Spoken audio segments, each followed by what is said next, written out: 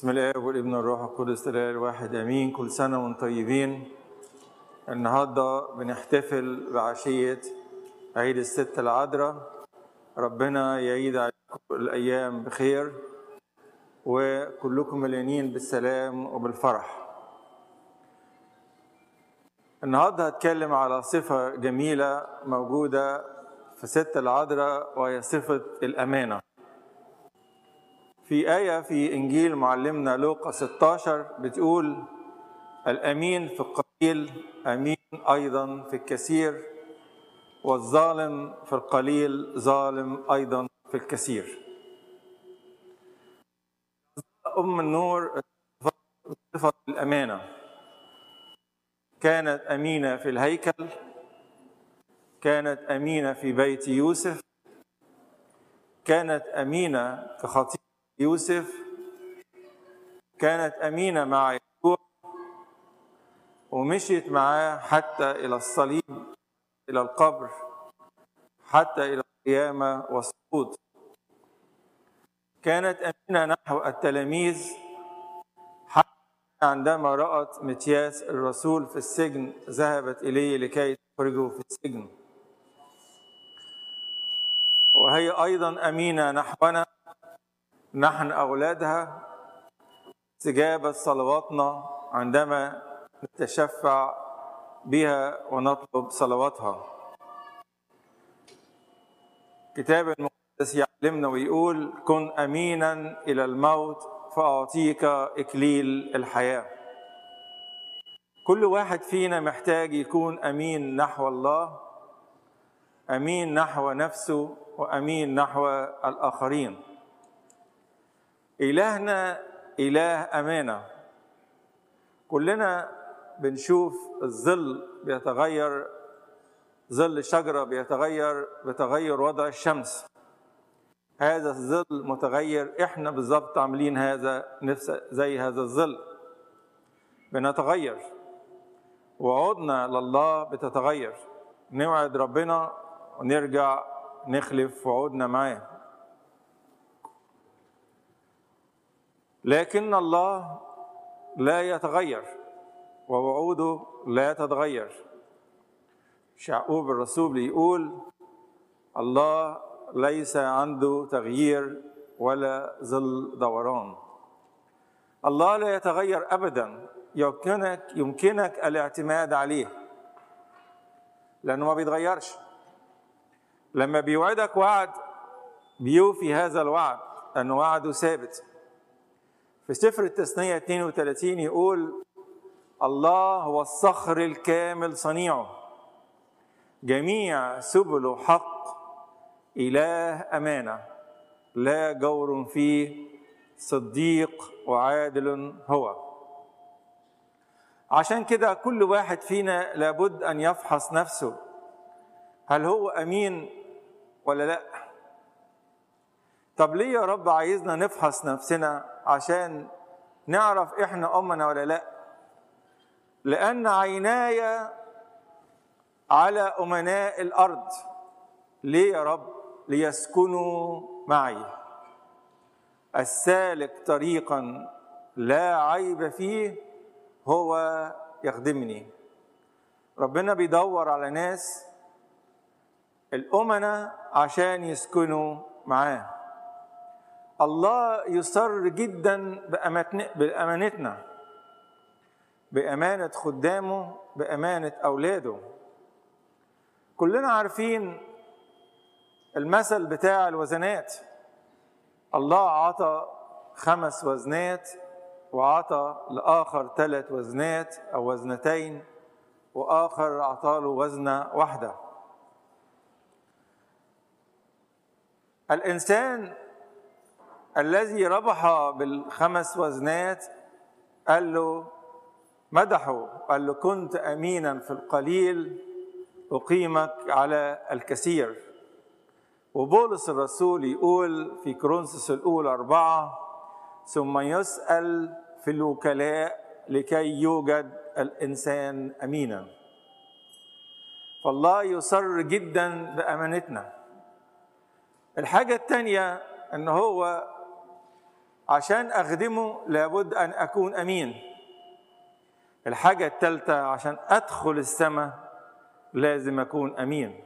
شوف يقول إيه: كنت أمينا إلى الموت فأعطيك إكليل الحياة. قال له سيده: نعما أيها العبد الصالح والأمين، كنت أمينا في القليل أقيمك على الكثير، أدخل إلى فرح سيدك. الله يريدنا أن نكون أمناء لأن بركات الأمانة كثيرة جدا، والله يكافئ الإنسان الأمين. في سفر أمثال يقول، أمثال 28: الرجل الأمين كثير البركات. كثيرة هي بركات الرجل الأمين، حتى ذريته ربنا بيباركها. فيقول في أشعياء 44: أسكب روحي على نسلك وبركتي على ذريتك لأنك إنسان أمين. لكن يا ترى يعني إيه أكون أمين؟ كل البركات دي بتيجي، يعني إيه أكون أمين؟ سمعت قصة لذيذة قوي بتقول إن في واحد عنده مصنع كبير ما كانش عنده أولاد، فقرر إن هو يجمع كل الموظفين بتاع المصنع ويختار منهم واحد يسلمه المصنع ويكون زي ابنه يسلمه المصنع. عمل ايه؟ جاب بذور وعطى لكل واحد فيهم شوية بذور، وقال له خد البذور دي ازرعها، وبعد سنة أشوف النباتات اللي طالعة من البذور دي شكلها ايه. فكل واحد أخذ البذور وابتدى يجتهد جدا ان يزرعها ويهتم بالنباتات عشان تكبر، عشان بعد السنة دي هياخد الأساري الزرع اللي فيها البذور ديت اللي زرعها ويوديها لصاحب المصنع. فبعد سنة كل واحد داخل المصنع شايل قصرية زرع فيها نباتات جميلة جدا وشكلها جميل جدا ونامية في منتهى الجمال، ما عدا واحد بس داخل مكسور حزين إن هو الزرعة بتاعته ما طلعتش.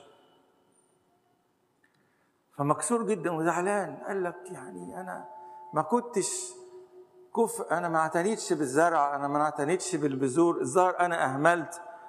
فصاحب المصنع قعدهم كده كلهم في مكتبه، وكل واحد قال له دي زرعة جميلة جدا، والله الله ينور عليك، بصراحة احنا اتهمت جدا بالزرع وانت وانت وانت، لغاية ما لقى الأخ اللي هو الزرعة بتاعته ديت الآثار مش حاجة خالص طبعا.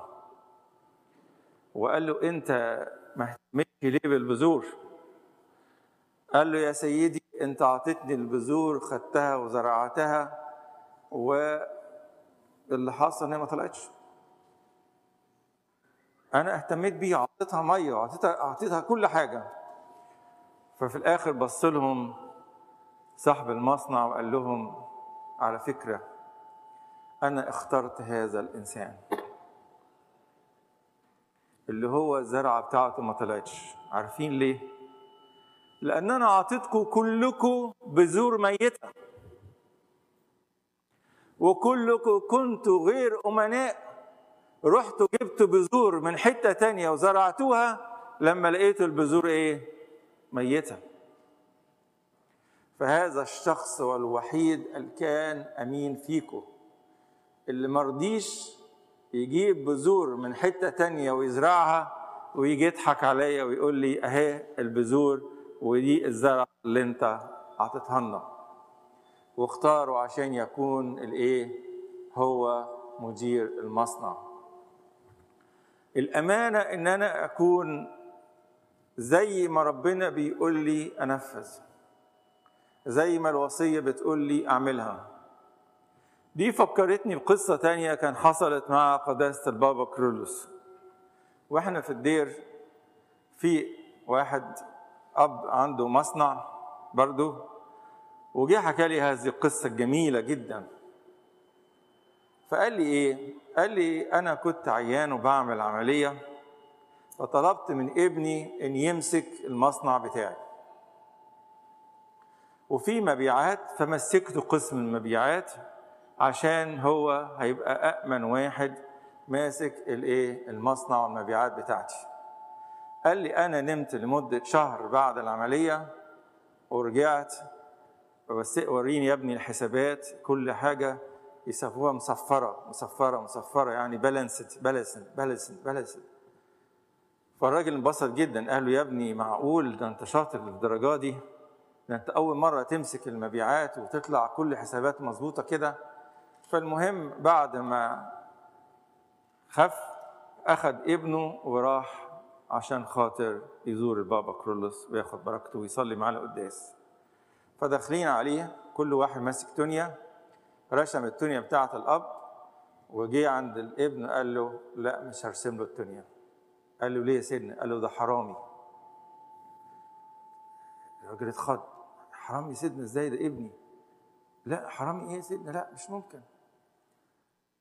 قال له صلي القداس وبعد كده بشرح لك.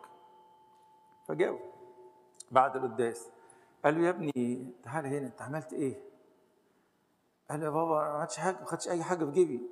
قال لي الحسابات زي ما هي. قال له بس فهمني انت عملت ايه؟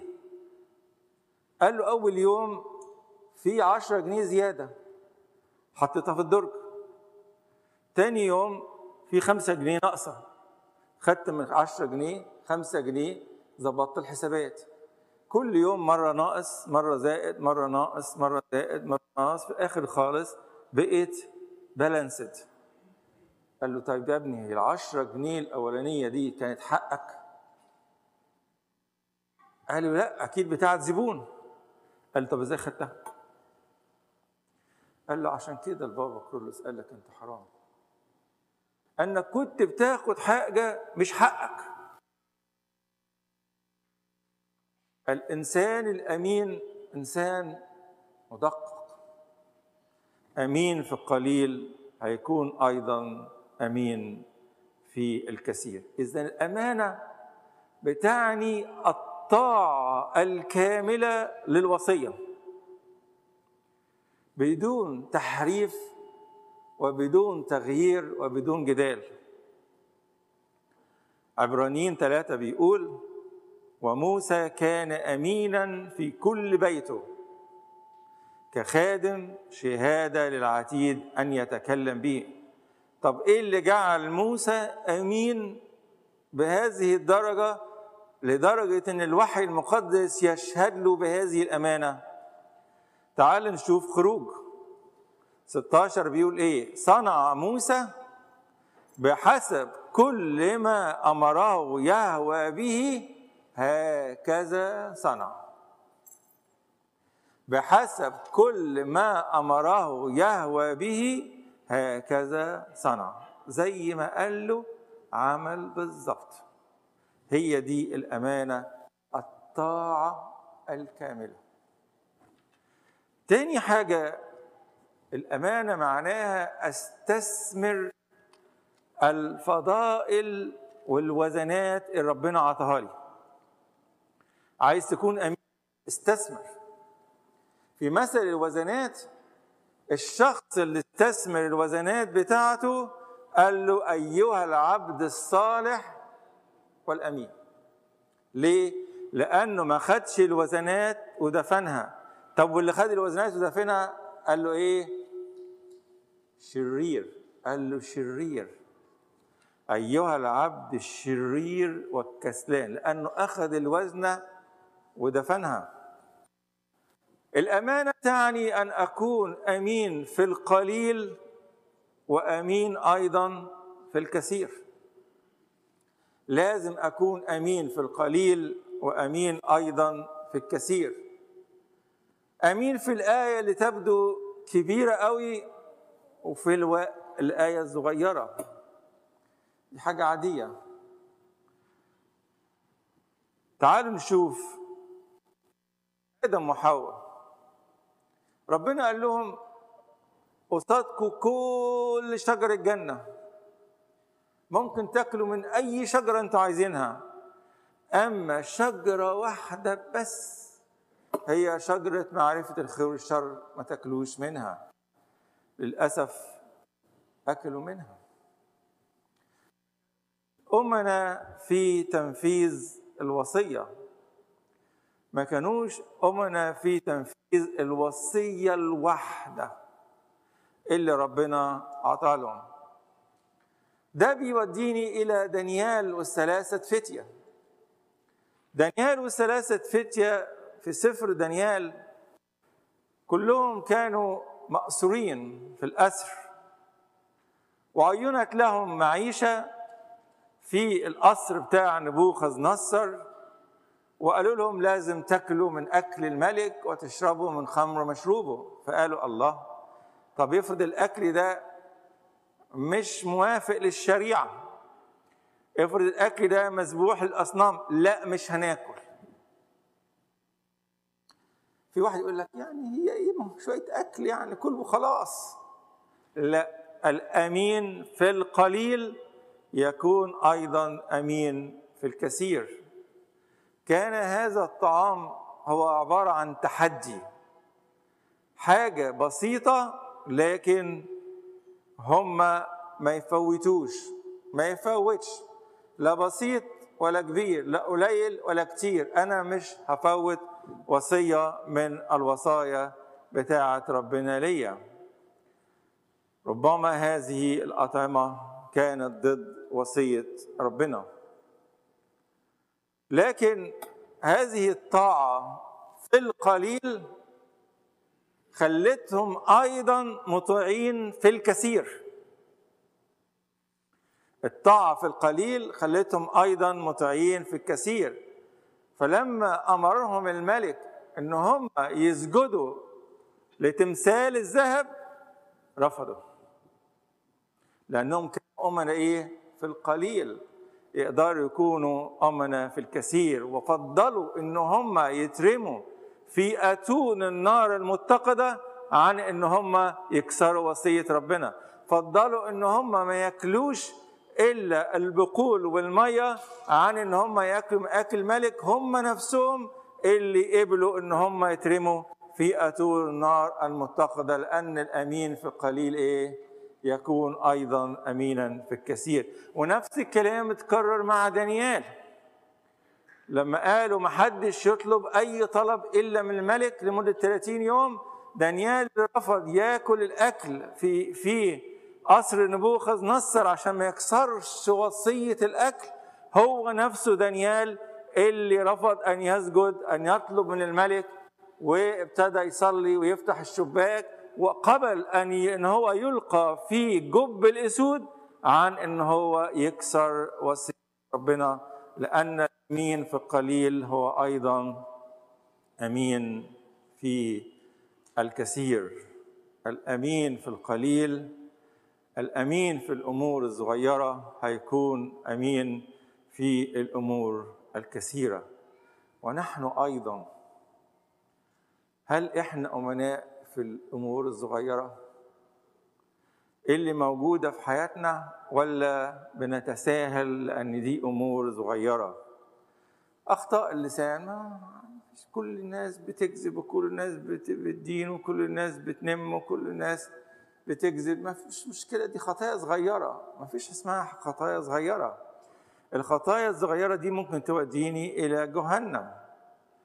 هذه كلها انبضت للبعض أنها خطايا قليلة، ولكنها ممكن تخليني أو تدل إن أنا ممكن أكسر الخطايا الكبيرة، وإن أنا بدور على الطريق الواسع.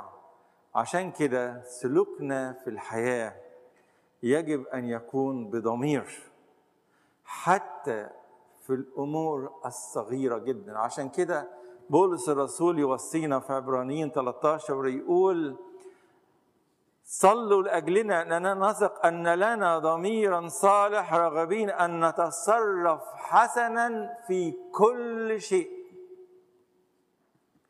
نتصرف حسنا في كل شيء. كل شيء ده بيشمل كل حاجة.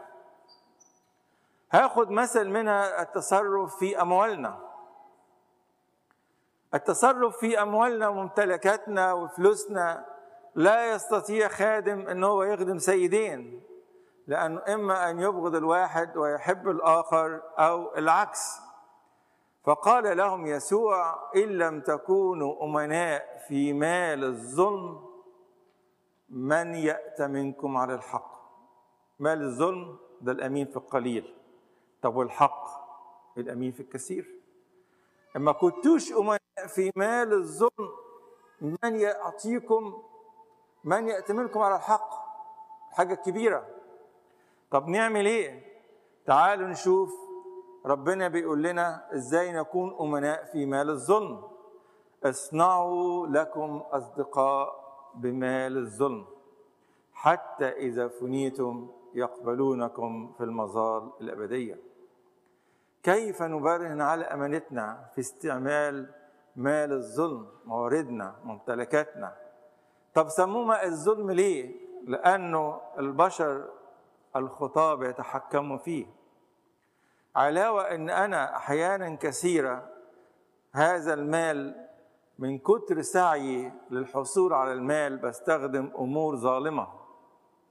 والبابا شنودة كان ليه تأمل: المال اللي يبقى عندي، العشور عندي، ما وزعهاش على فقراء، دي تبقى مال ظلم، لأن بظلم الفقير. عشان كده احنا محتاجين نستخدم الحكمة في التصرف في مال الظلم. فبدل ما أصرف هذا المال على نفسي، ينبغي أن هذا يصرف لنشر ملكوت السماوات ومساعدة المحتاجين. ليه نساعد المحتاجين؟ لأن ربنا قال لنا: تعالوا إلي يا مبارك أبي رثوا الملك المعد. ليه؟ لأن جعت فأطعمتموني، عطشت فسقيتموني، كنت عريانا فكسوتموني، غريبا فآويتموني. الأمانة في كيفية التصرف في الموارد بتاعتنا المالية. ينبغي أن نكون أمناء.